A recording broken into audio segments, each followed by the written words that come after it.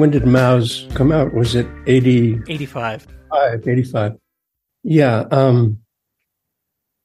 It's funny, but just because just before Mao's came out, I did what nobody recognizes as a graphic novel. It's called Are We Having Fun Yet? And I believe it was around 130 pages, and it was kind of a picaresque trip around Zippy's brain. So I had just finished that, and then I knew Art was doing Mao's. Obviously, I'd seen all of the preliminary stuff in Raw and everything. But when Mao's came out, I thought, gee, that little stab I took at a long form after years, maybe there's another one in me somewhere, or a quote, more real novel in me somewhere. Of course, the next little voice that went off in my head was, are you crazy? You're doing a Zippy strip 7 days a week. You have all kinds of other responsibilities, creatively and otherwise. And you just finished doing a long piece, which took quite a while. So no, this isn't really the right time. But that thought kind of lodged in my brain. When or if the moment will come where I will join Art and the people who came after him and do my own graphic novel, a real graphic novel. That thought just sort of sat there in the back of my head. I didn't have any kind of idea of what the content of that would be. So nothing inspired me to go ahead with anything. Then years later, 1998, my mother died and left me her diaries and her 384-page unpublished family saga. So once again, it didn't quite trigger anything. It's that it did trigger leaving San Francisco and coming back east. Diane and I bought a house in Connecticut in 1998. And all that material that my mother had given me, that I kept, I just put in the basement. I didn't think about any use it might have. I just knew it had to be safely stored somewhere. Then I was visiting my uncle, her brother, who's still alive and well at the time. He died a few years ago at the age of 94, my Uncle Al. In a visit with him in Winston-Salem, where he lived, we were just talking about family stuff, and he asked me if he ever thought my mother, who was very flirty all her life with men, if my mother ever had an affair with our next door neighbor. Our next door neighbor was Ed Emshwiller, a famous science fiction illustrator, and he had a very kind of macho, kind of swashbuckling persona. I remember he was very good looking, tall, had a goatee. My thought was no, because that was too dangerous for my mother. If my mother was going to have an affair, it wouldn't be with the neighbor. But I said to my uncle, did you ever hear of her affair with Lawrence Larrier? And he said, who? Lawrence who? So that was the trigger for my first graphic novel. He was nothing but curious. He wasn't judgmental about it. I remember my aunt, his wife, who was a born-again Christian Southern lady, she was listening to all of this conversation, and her reaction was, when she heard that my mother had this long affair, she said, good for her. Her marriage was not happy. She sought happiness elsewhere. Good for her. Very surprising from my straight-laced, born-again aunt. Anyway, so I went home after that, and I Googled Larrier. I knew he was well-known at one time, but not currently. And images flooded, the screen. He was prolific in all sorts of ways, all in relation to either comics or mystery writing. He authored, I think, 16 mystery novels. A bunch of them, the protagonist was a cartoonist, and the location for those novels was New York in the 40s and 50s, in the cartooning world of that time in New York. And so I began to read them, and then I looked at all the stuff that was available otherwise, and I thought, I didn't think, there was no thought. I just said, this is it. I just started my graphic novel. I didn't make a decision to do it. It just happened. So that did it. Once I finished that, and once it was published, actually before it was published, I missed the creative energy of doing it. When it was finished, I didn't want to stop doing this kind of thing. So I segued almost immediately into the next one, Nobody's Fool. And then same thing after that. After Nobody's Fool was finished, before it was published, I started right up on the third one, the one that was published just the past week. It's 3 Rocks. I'm already halfway into a fourth one. So, yes, floodgates is an apt description, I guess. Did you figure out a strategy in terms of being able to work on something long form at the same time you're doing a daily strip? The strategy is work 7 days a week, which is a version of that quote comes from Ernie Bushmiller too. It's a great profession, as long as you're willing to work 7 days a week. So what can I say? I find the time, I guess. I was just talking to, I have 2 nieces, and one of them just asked me if I thought I was an alcoholic, a workaholic. And I said, no, because workaholic is close to the word alcoholic, which means you're addicted to something. And it's negative. It means it's harmful. So the word workaholic doesn't seem to fit me, because far from harmful, it makes me happy. I'm always literally at my happiest when I'm at the drawing table. Yeah, I haven't had a great life outside of comics, maybe, but it's okay. Nothing terrible. I suppose, if Diane was still alive, she would have made me take a vacation after I finished 3 Rocks, which I never did. Of course, the timing of it was absolutely terrible. But the vacations that I did take over the decades were all instigated by Diane. I have several cartoonist friends who say the same thing, that they would never take a vacation if it wasn't for their spouse telling them it's time to do it. I guess it's the price you pay for having the way you make your living be something that you enjoy doing. There are points in my life that I would certainly classify myself as a workaholic, and all of the negative connotations included therein. Mm-hmm.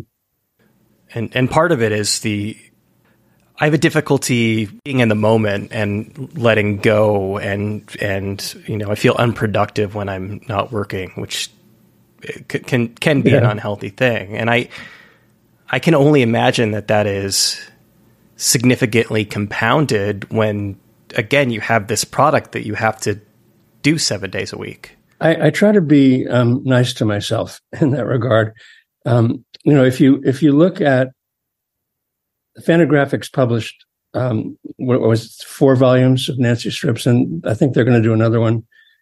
And then there was Brian Walker's Best of Nancy from 1988.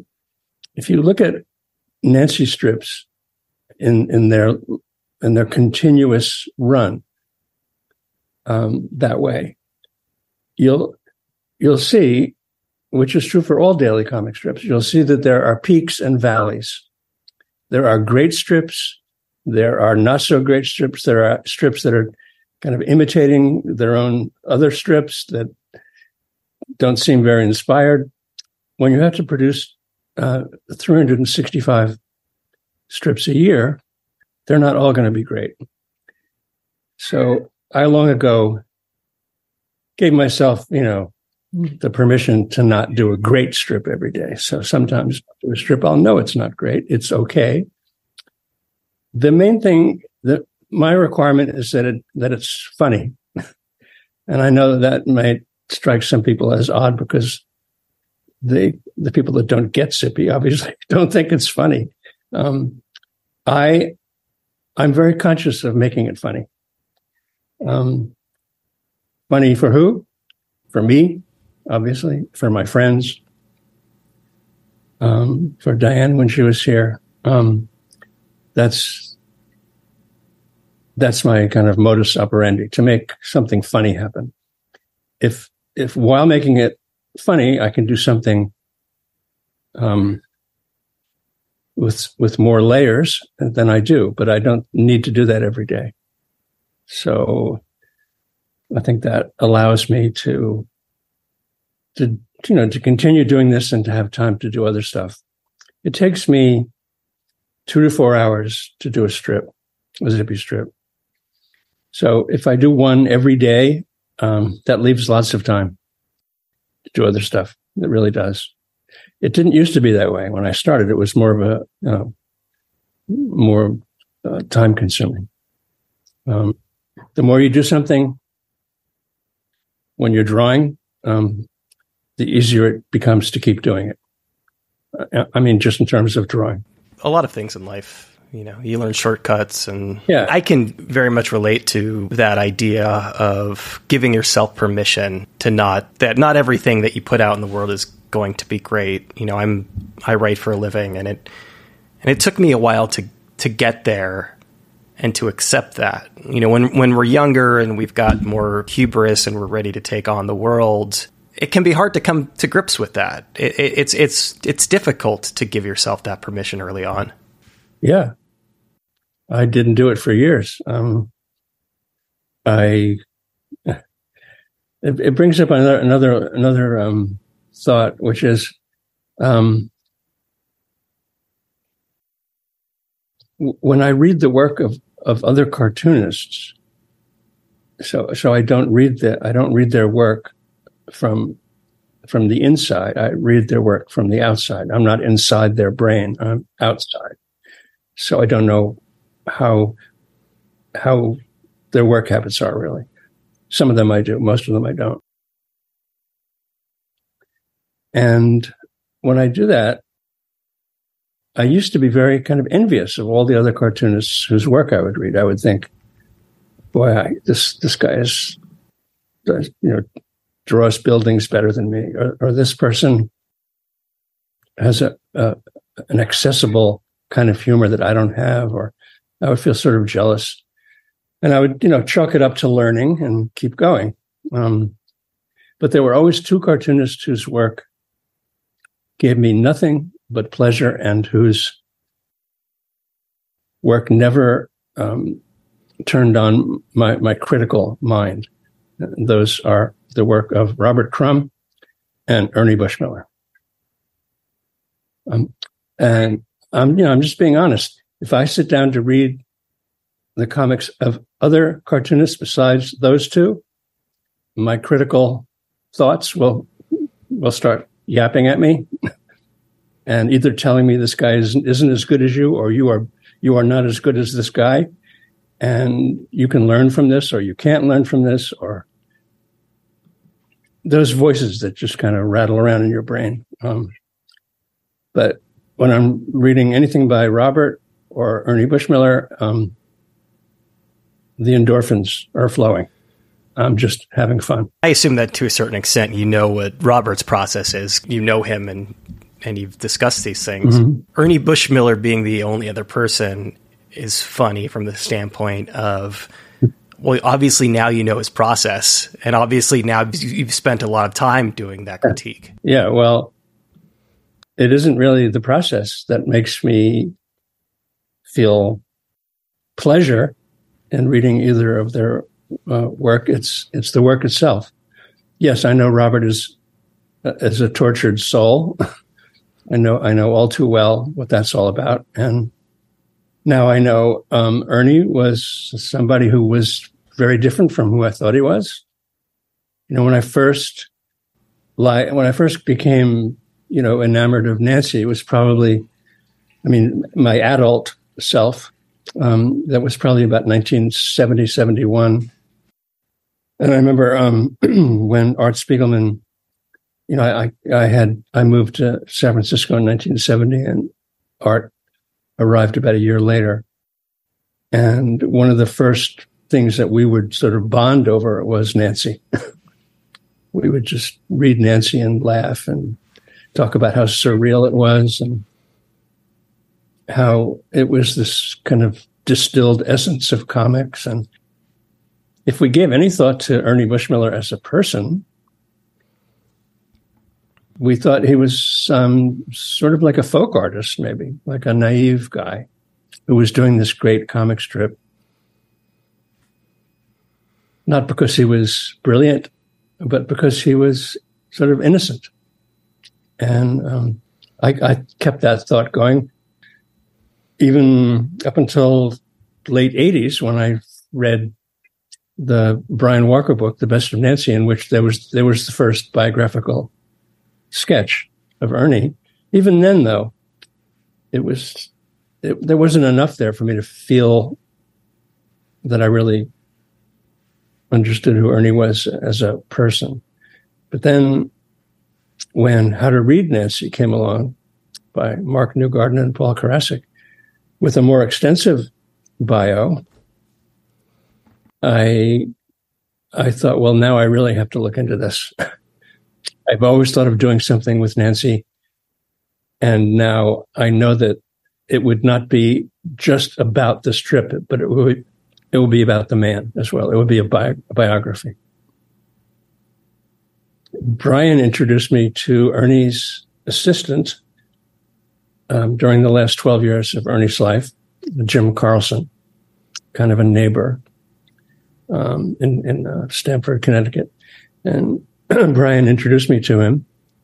And this was back in at least 10 years ago, maybe more. And I had a conversation with him. And, the nature of my graphic novels is the seeds that get planted take a while to sprout.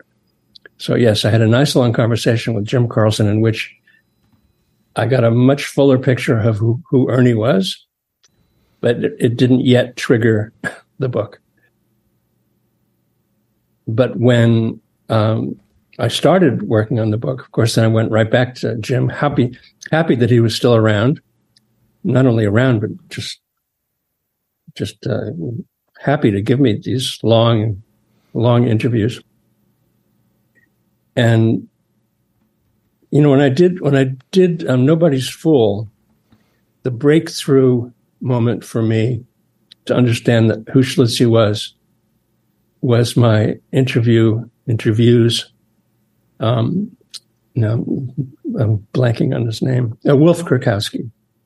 When I stumbled upon this guy on the internet, he wrote like a one-page description of his summer traveling with a circus in Canada when he was 18, and that he kind of became Schlitzie's caretaker during that summer. And he wrote this one-page thing. Thank God for Google. I Googled him. I found him in Northampton, Massachusetts, an hour and a half from where I live. And he gave me the fully rounded picture of who Schlitzie was as a human being. In all his limitations and his handicaps. Jim Carlson did the same thing for me with Ernie. Jim, I once asked at the end of our interviews, I said, Jim, when people ask me who you are, once the book is out, how should I describe you? I thought assistant was not quite right. And he said, no, use the term best friend. I was lucky in that here's this guy who took on Ernie's day-to-day duties, like, bundling up the week's worth of strips and getting them to the syndicate, handling his all his paperwork, his finances. He had a stock portfolio. Jim shopped for them, brought home groceries, brought home booze, just helped them in every way. This was, during the last 12 years of Ernie's life. So Ernie was in his 70s, late 60s, 70s, and he began to have Parkinson's towards the middle of that time. So Jim could have been just a guy who helped and maybe even got paid, but that wasn't who he was. He loved Ernie's work, and they became very close friends. What more could a biographer ask? Had to have access to that. And Jim he didn't sentimentalize Ernie. Very smart guy. He talked about Ernie. He knew that if he fleshed out the details of who Ernie was, that would suffice. That would be the picture that I needed. And he was absolutely right in that. And without him, the book would have been much more superficial. You alluded a little bit earlier to the picture in your head that you had of Ernie early on. How did that evolve over the course of the conversation with Jim? Well, I thought one of the first things I thought to myself, a quick way into someone's, nature would be to ask someone who knew him well, like Jim, what were Ernie's likes? What did he like? What kind of comics did he like? What kind of art did he like? What kind of music did he like? And Jim happily told me. And within 5 minutes, all previous stereotypes of who Ernie was just fell away. He told me his favorite artist was Diego Velázquez. That his favorite music was Fats Waller. That his favorite humorist was S.J. Perelman. That he loved Jackie Gleason, the TV version and the movie version of Jackie Gleason. And he collected, this is funny, he collected the work of a lot of cartoonist friends of his, but he never put any of it, he never framed any of it or put any of it or his work ever on the walls. Jim said, Ernie kept all of the original art that he owned of all these different, by the way, I don't know where this art is right now. He kept all of it in a barrel, so that when you pulled it out, it all had the barrel shape to it. It retained that shape of the inside of a barrel. That's a thing that a comic strip character would do. Yes, exactly. Because it's a visual pun. It's a sight gag. Ernie's entire life was just building sight gags. That's what he did every day. And yes, he made his, here's another sight gag. Ernie, this is in my book, all of Ernie's friends around Stanford, of which there were many, many cartoonists. It was kind of this cartoonist enclave, right? From the 40s to the 70s. They all played golf. and they all played golf together. They were a club in a way. Ernie hung out with them to some degree. He did go to events, dinners and things, but he wasn't interested in golf. He did not play golf. But what did he do? He cut a 12-foot swath of trees out of his backyard, about 100 feet. And he set up a tee and hit golf balls through this 12-foot wide space into the woods as a kind of recreation. Didn't do it with anybody. Didn't do it. He didn't invite his friends over to do it with him. He just did it. And once again, the man whose life was all about sight gags, was a living sight gag, more than occasionally. That's his process, right? His process, in a way, is identifying. You talk about working backwards, but it's figuring out the sight gag and then making the joke around it. Yeah, although he never did a gag about that, about shooting, smashing golf balls into the abyss. Which seems like a thing that Nancy would do, actually. Yeah, having said that, I have to say, I have not read every Nancy strip. I have just not.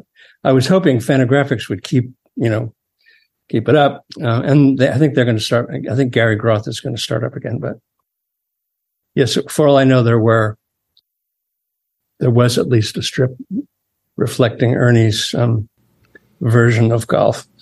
Learning that about him, that part of the process, was fascinating. But, in hindsight, I suppose it makes a lot of sense from the standpoint of you saying the one thing with your own strips that you need to accomplish day to day is for it to be funny. So it makes sense to start with the joke. Yeah.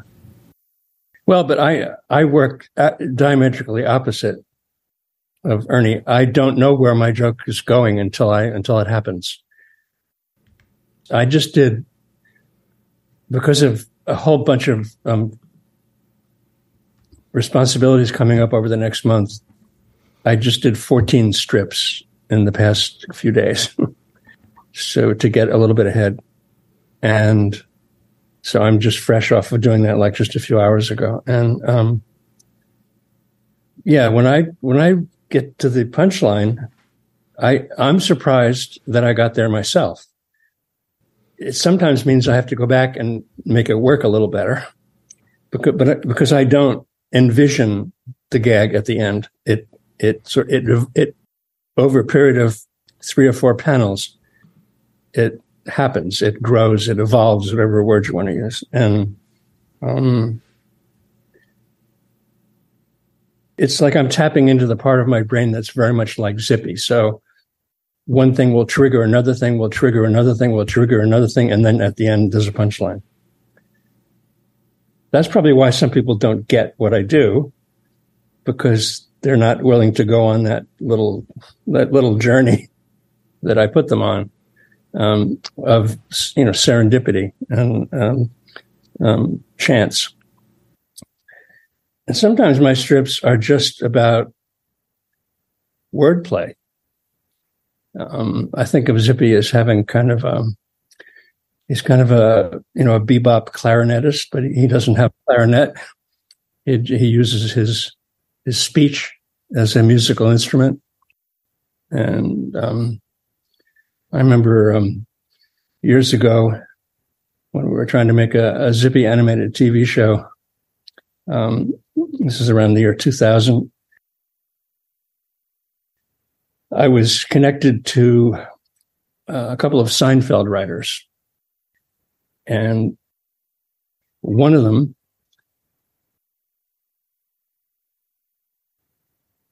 gave me some great lessons in,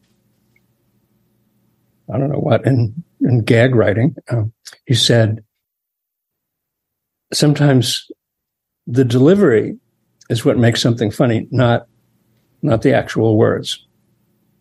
That's very true in sitcoms, TV sitcoms, and in movies, because you've got a human being delivering the words. And that human being, through body language and facial expression, can make whatever they say funny. Like, for instance, the Kramer character in Seinfeld, if you just wrote out his lines, they wouldn't appear to be funny. Yeah, or Kramer enters the apartment as a stage director. Right.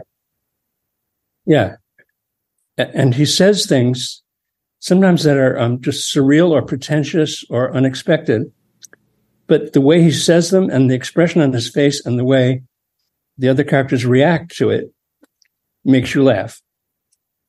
And, that show was filmed in front of a live audience. So that laughter was real when you hear that laughter. So this guy that became a friend, his name was Bruce Kirschbaum. He was one of the Seinfeld writers. He made me even more aware than I was that every sentence, every word balloon has a rhythm and a pacing. If you take out one syllable, it's not as good. And if you put in one more syllable, it's not as good.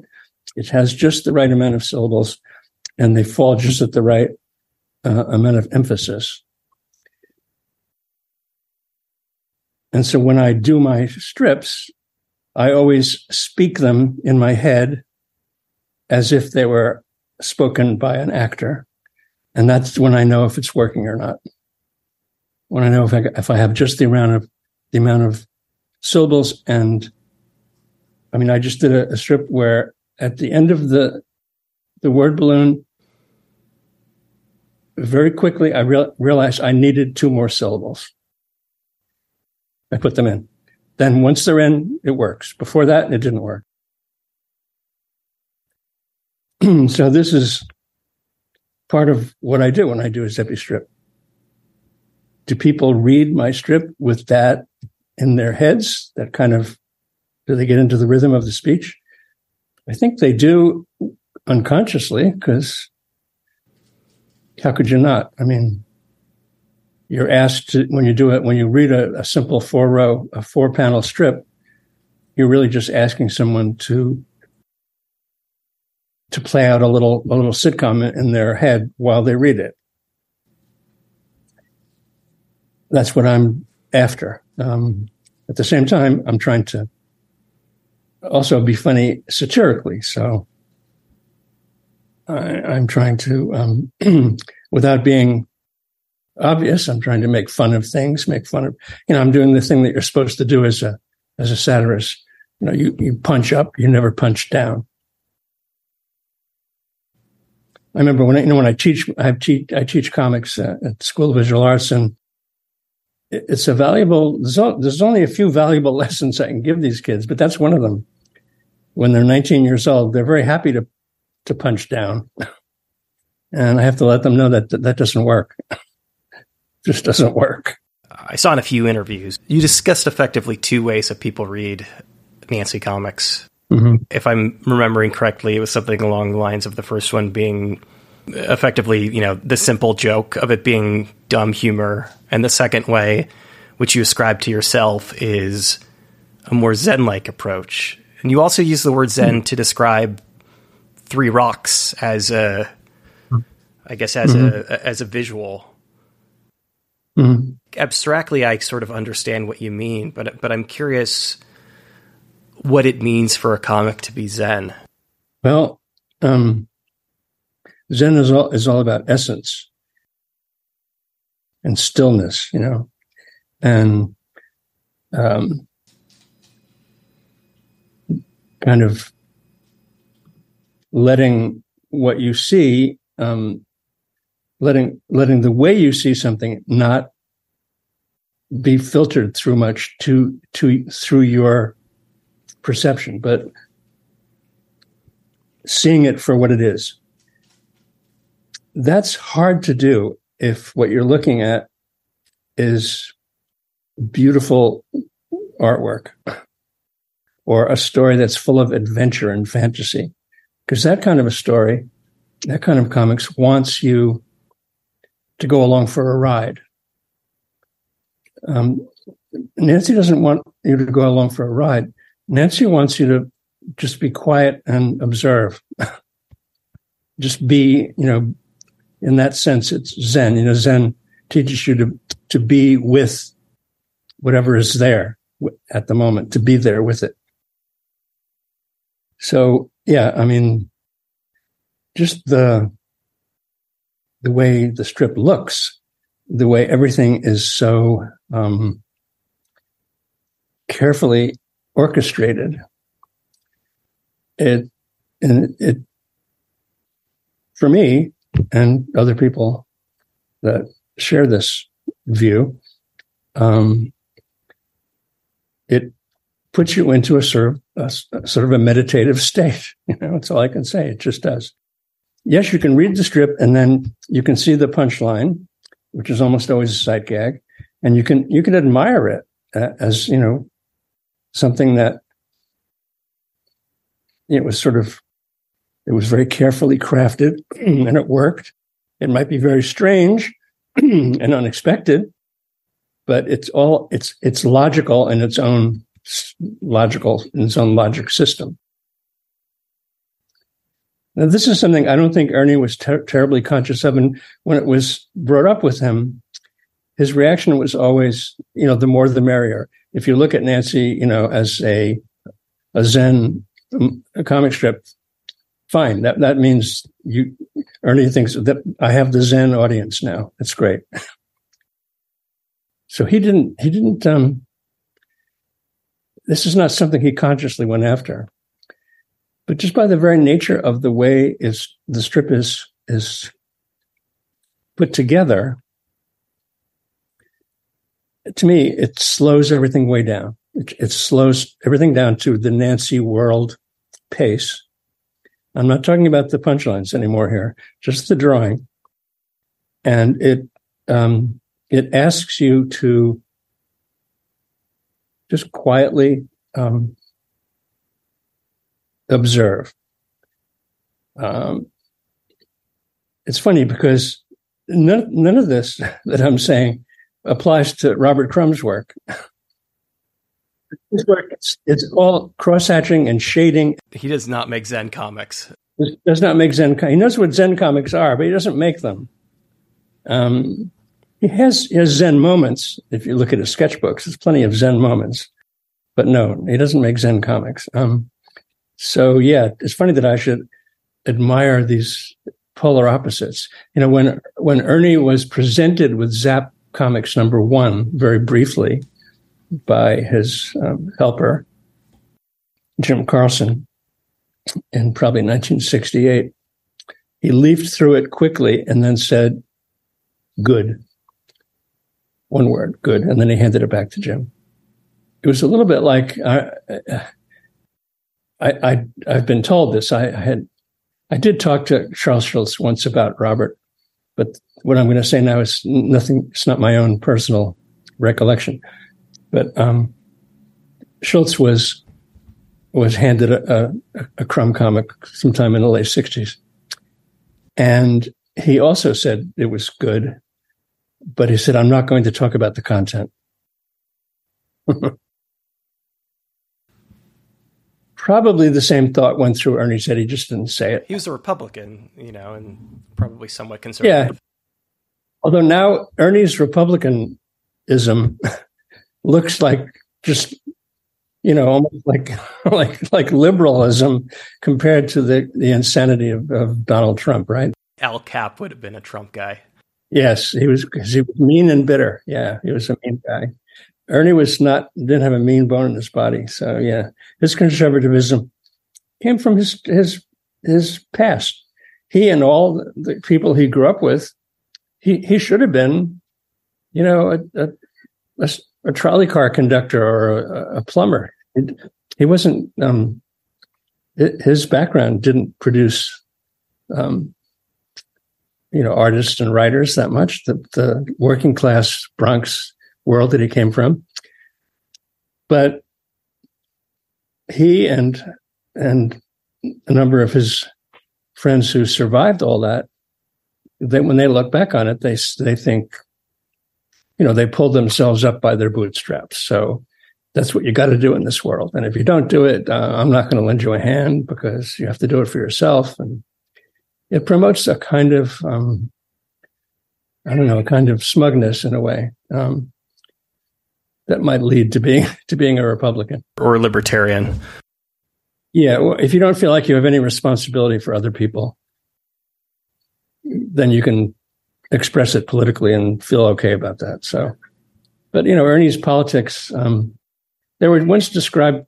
Brian Walker wasn't a friend of Ernie's, but his father was, Mort Walker. And Mort Walker said you could describe Ernie's politics as a William Buckley mindset. William Buckley, the author, TV show host, who was at least half a libertarian. Yeah. So and Ernie's politics never were expressed in any way. I think he was for maybe 1 year, he was the honorary police chief of Stamford, Connecticut. There are a bunch of little things I didn't put in the book because they just kind of they didn't fit. But he was, I think he was looked upon, as most cartoonists who lived in Connecticut at that time, as somewhat as conservative politically, just because they were wealthy, just protecting their own wealth.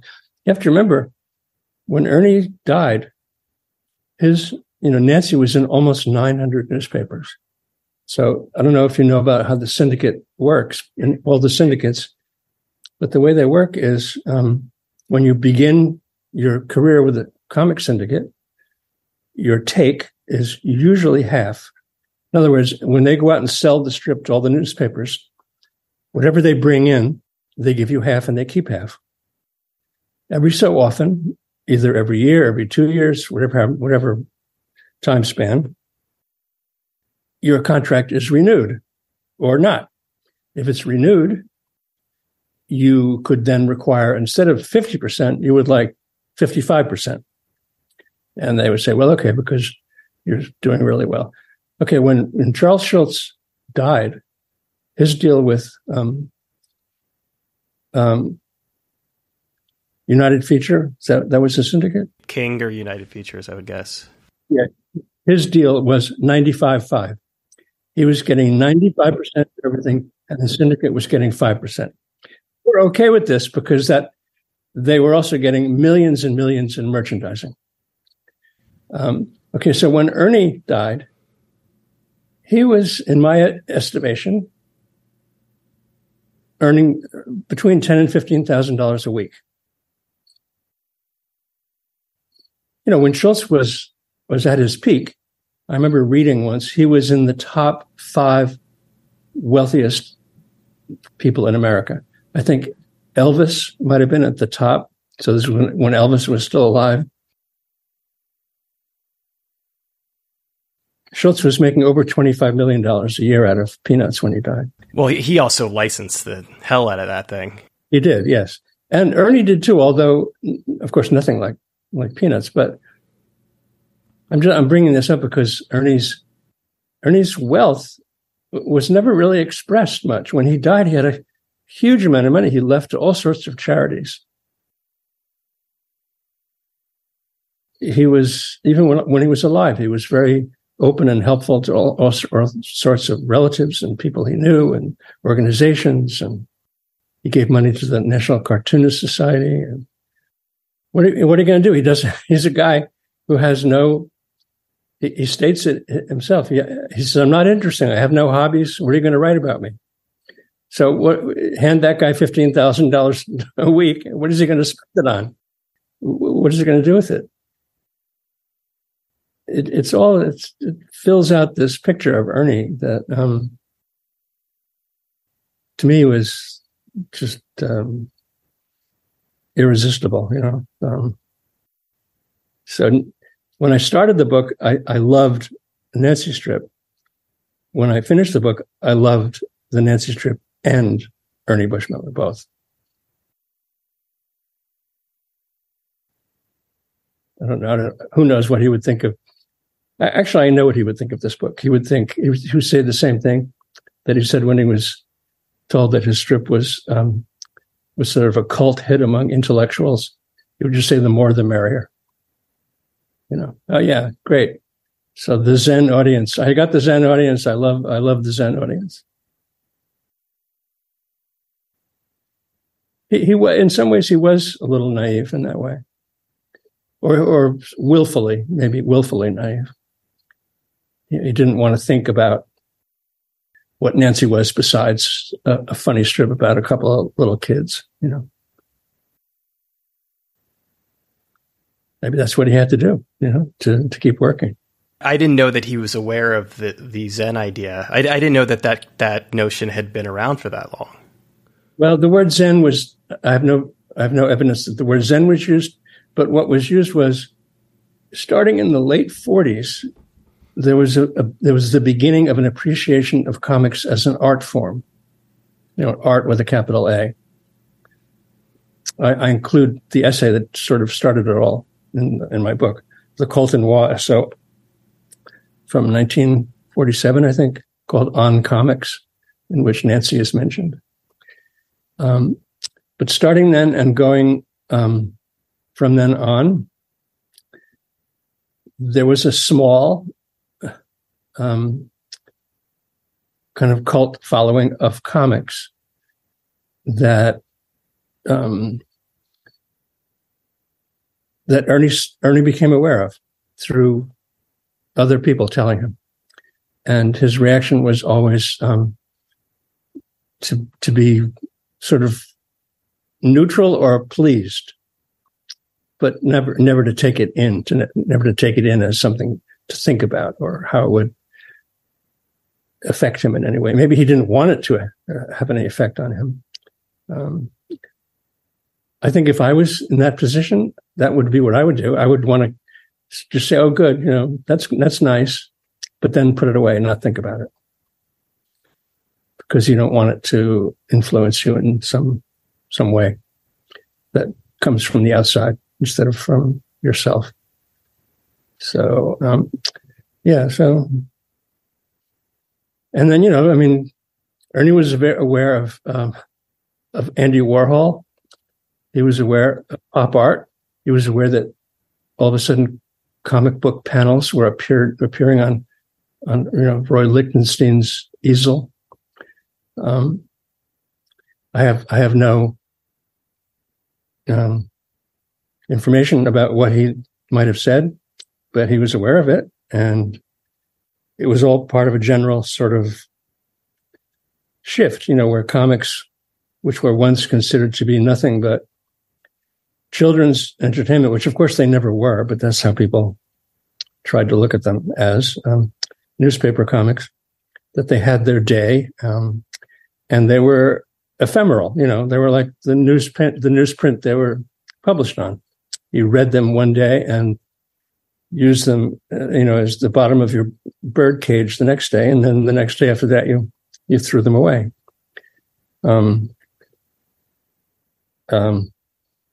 There were no anthologies.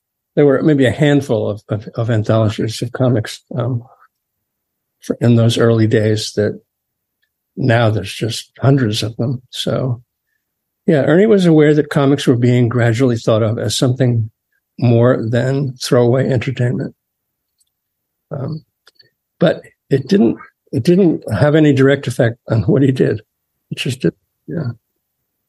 Is Peanuts Zen? Is Peanuts Zen? Yeah, somewhat. It's quiet and still in that way. I have to say, when Peanuts gets brought up, I like it, but I'm not a major fan. I like it. I especially like the early years. You can respect the art, certainly. Yeah, absolutely, and the guy that did them tremendously. I mean, in whenever it was, the early mid '80s, Schultz would invite a bunch of cartoonists, including me and Diane, to come up to his skating rink in Santa Rosa for their Christmas pageant. His daughter was an Olympic skater. So that was she kind of organized it. But so we would go up there, and he would just be this genial host. We would see him before the show started, and then we would talk later. I remember that's when he told me, and who knows why this came up this way, but he knew who I was. He told me I think he told me he liked my line work. That's what he said. I like your line work, he said. That's high praise from Charles Schulz. Yes. Yes, and I took it like that, yes. Anyway, one of the things he said to me was, when I go, he said, I want to make room for another strip on the comics page. So I have it. He didn't say I have it in my contract, but he said, I've told people that when I'm gone, that's the end of the daily strip. Don't keep running it in reruns. Of course, that never happened. It's still there. And I can't blame Jeannie, his wife, when she was, when the syndicate, sometime after his death, I just imagine the syndicate contacted her and said, by the way, is it okay if we keep doing reprints? And if she said anything about stopping them, they would have said to her right away, you realize that if we do stop it, all the ancillary licensing, all the merchandising, all that suffers, because if it's not in the paper every day, that's a signal to the media that it's dead, it's gone, it's over. And then who wants to buy a Snoopy pillow anymore because there's no more comics being reprinted? So that's what happened. Nancy also survived Ernie in, I think, one immediate form, which I put in the book, and several other people after that, and is now somewhat popular. I don't know numbers. I know that it's in a lot of papers. There's a version of Nancy right now that bears almost no resemblance to the Nancy of Ernie Bushmiller. There's a little physical resemblance, but it's in a kind of much looser, sketchier style. And the strips that I've read, they seem to portray a Nancy and Sluggo as teenagers, even though they don't look like teenagers. A lot of social media gags. And when I talk to my students, 19 years old, and if any of them have ever seen the strip, they just think it's funny because it resonates with them in some way. It just, the jokes, sound like part of their world. They have no idea that there was something before. They don't know that there was a decades-long strip with a completely different message. They don't know about that. It's funny when I ask my kids just the simple question, has anybody ever heard of the Nancy comic strip? I get always the first few hands that go up, and I say, so where did you see? And they say, we have the T-shirt. The Sluggo is Lit T-shirt, probably. Yeah, and there's a couple of Nancy T-shirts. A bunch of them are unauthorized. But, it shows you the power of the visuals of Nancy and Sluggo, that their images have survived beyond the comic strip without any relation or content of the comic strip, just because they're such powerful images. It tells you something about the artwork right there. I would say that Nancy is in better hands with Olivia James than she has been in the past. There were some. Well, that's a no-brainer. Yes, that's obvious. I mean, Guy Gilchrist. Oh my Lord! At least hers bears some physical resemblance to Nancy. His was just no. Well, then his was all about being born again Christian, country music. It was about him, basically. It was about him. Yeah. Was Diane a big Nancy fan? I would say not big. Her fandom focused on Little Lulu when she was a kid. And I think I brought her into the Nancy fold over the years. So yes, she was a big fan of Nancy over a period of time. But little Lulu was, something she loved from childhood and right into adulthood. I mean, they're very different. Little Lulu is all about sort of adventure and fantasy. Little Lulu doesn't look like an adventure or fantasy strip. It actually looks closer to Nancy than it does to that. But the storyline of Little Lulu was always in the kind of the world of, read me a story, like an adult reading a child a story that would capture the child's imagination. That's what Lulu storylines are all about.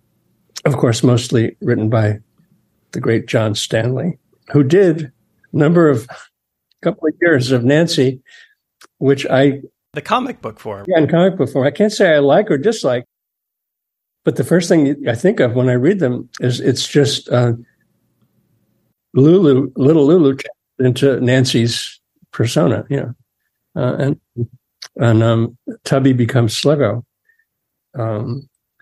And the storylines are all about having adventures and things, which Nancy is not about at all. Nancy is always, ba-doom, ba-doom, ba-doom, boom, punchline, So, yeah, no, yeah, Diane loved Little Lulu, always. We have all the big hardcover anthologies, and we didn't have kids, but we had nieces, 2 nieces through birth, both siblings of ours, and they both grew up on Little Lulu through us. And to this day, they read Little Lulu to their kids. I don't think Nancy is the kind of comic strip you would read to your children. There was a myth that persists to this day that comics, especially newspaper comics, are for kids. It's never been true. There were half a dozen that were. Occasionally, there was comics that were strictly for kids, going, back there was a strip. It wasn't really a strip, but it was a feature in comics called the Teeny Weenies, which I used to love as a kid. So it proposed that there was a world in your backyard of little miniature people. And, if a banana peel landed in where they lived, they would have to make something out of the banana peel, some kind of a vehicle or a house to live in. And this was strictly for kids. But, strips that were about kids, like Little Orphan Annie. Little Orphan Annie was like Dickens. It was dense writing. Nothing a kid would ever, maybe look at the pictures. They would never read Little Orphan Annie. And her story is Dickensian, too, when you think about it. Absolutely. Yes, totally. Or Gasoline Alley, which is one of my favorite of all times, a strip that chronicles the lives of the characters in real time. So from the 1920s to the 1950s, they aged 30 years. Not something a kid would care about. Anyway, Nancy was, to some degree, popular with children because it had a funny gag, but not as involving as Lulu, I don't think. Although, who knows? I never tried Nancy out on my 2 nieces when they were little. I just figured it was a little too esoteric for them, but who knows? Jack sent me the book that you did about Diane. Mm-hmm. Did the book did it come out of you quickly? Was it?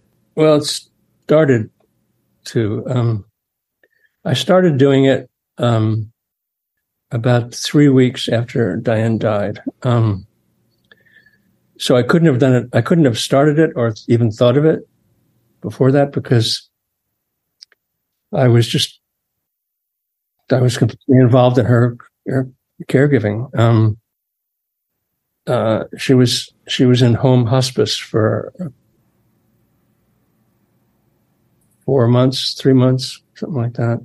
When Diane was in home hospice, she was in the living room in a hospital bed, and we had nurses and people coming. She had her cancer involved no pain, which was completely surprising to me, and obviously a gift. But she was progressively unable to do much, get up or walk or anything. So I moved my drawing table from the studio, which is in a separate little building right next to my house. I moved it into the living room so that I'd be right there with her in case she needed me in a moment's notice. So I set it up there, and I did my daily, my zippy strips there. After she died, what happened was, all of a sudden, all these obituaries appeared. First, the New York Times, completely shocking to me. I had nothing to do with, I didn't get interviewed for them. I didn't suggest that any of them happened. But one after another, all these obituaries happened. I realized that having, just been with her for all these years, over the period of from the 70s till recently, that we both took each other's work for granted in a way, we wouldn't talk to each other about how important we were.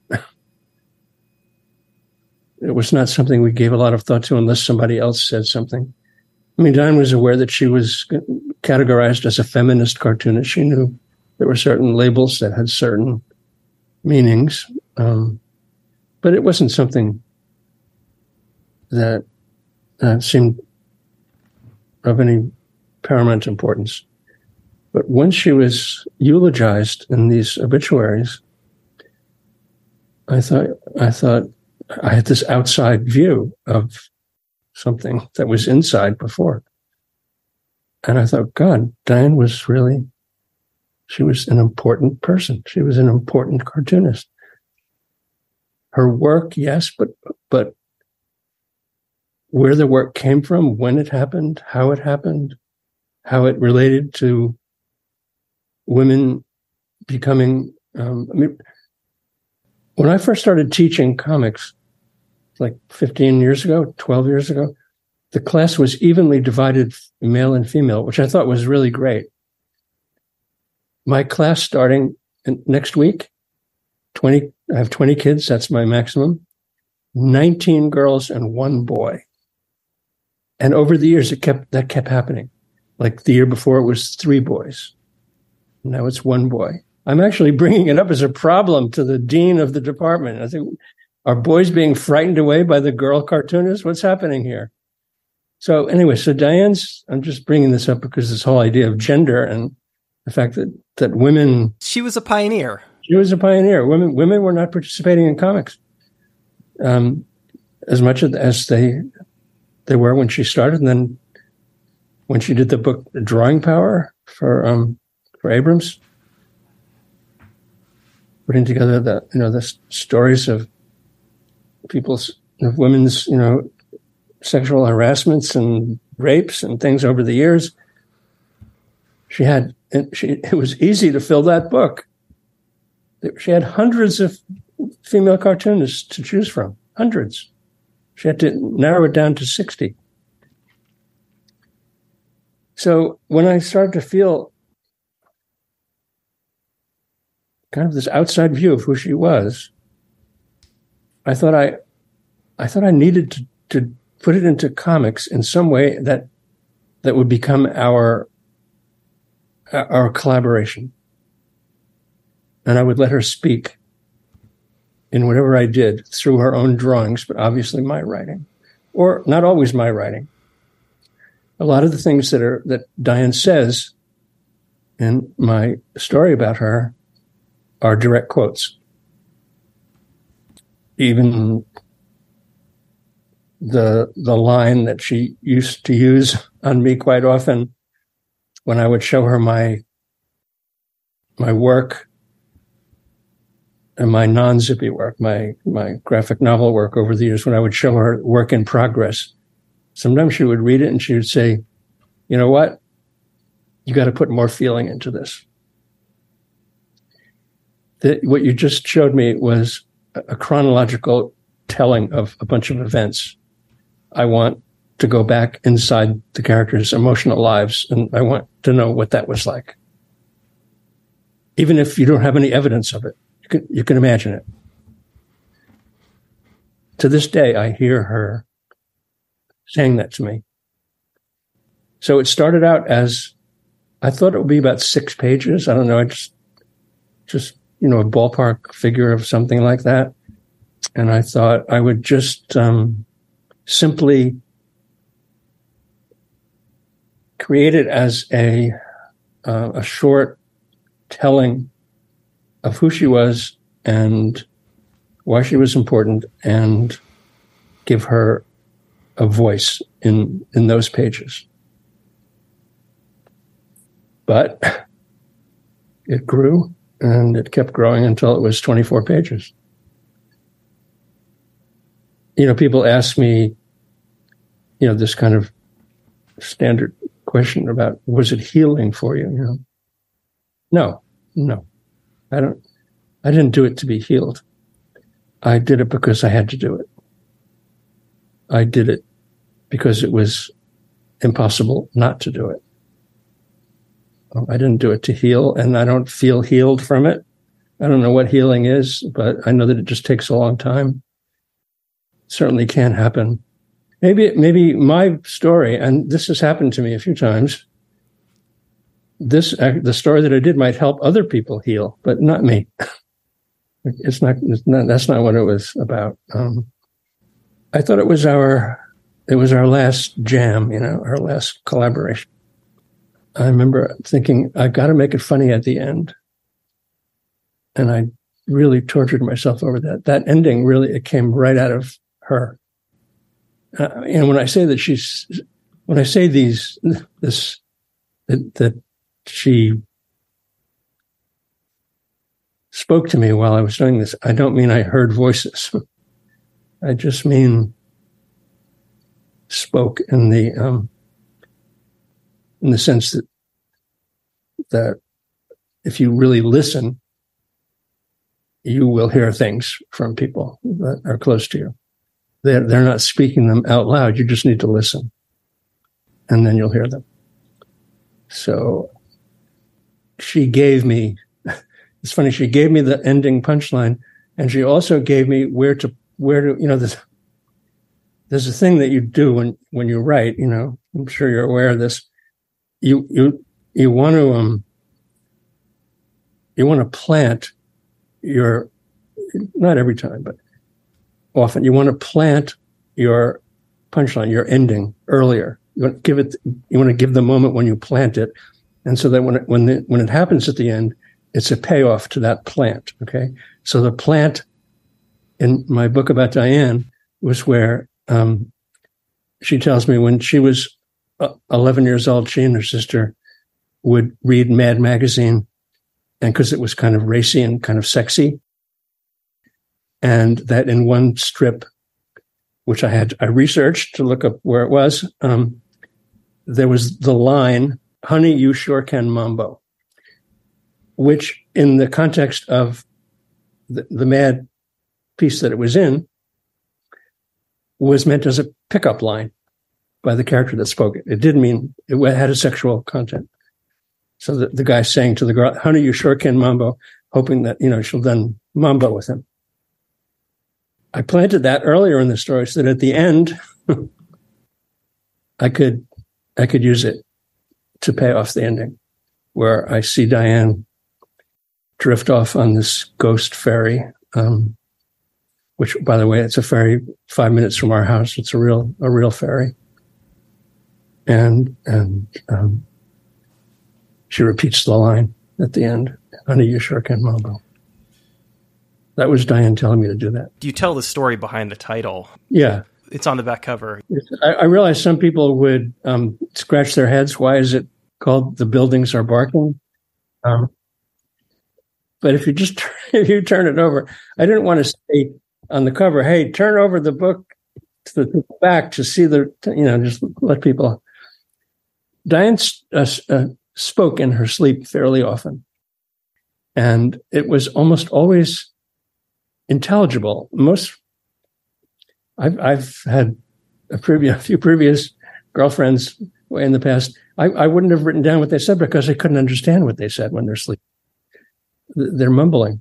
Diane would speak very clearly. At one point, I think she sat up sleeping and said to me, "Why is there a fourth stooge?" And then went right back to sleep. So of course, whenever this happened, I had a little notebook always at the ready. I would write it down. And when she said "the buildings are barking," once again, whenever she said these things, I would think, I shouldn't wake her up, should I? Maybe I should. Should I ask her what she meant? And while I was thinking that, she would usually stop speaking. But in this case, after she delivered "the buildings are barking" line, she yelled "va va va voom" and went back to sleep.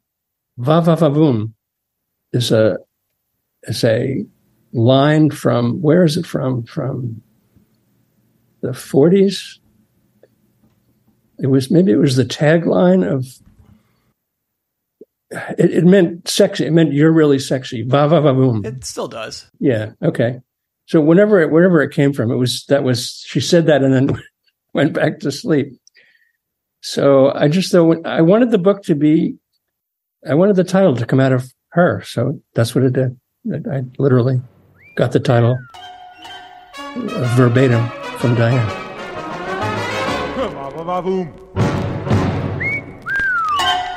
She's a cutie, she's a beauty, she's a wow.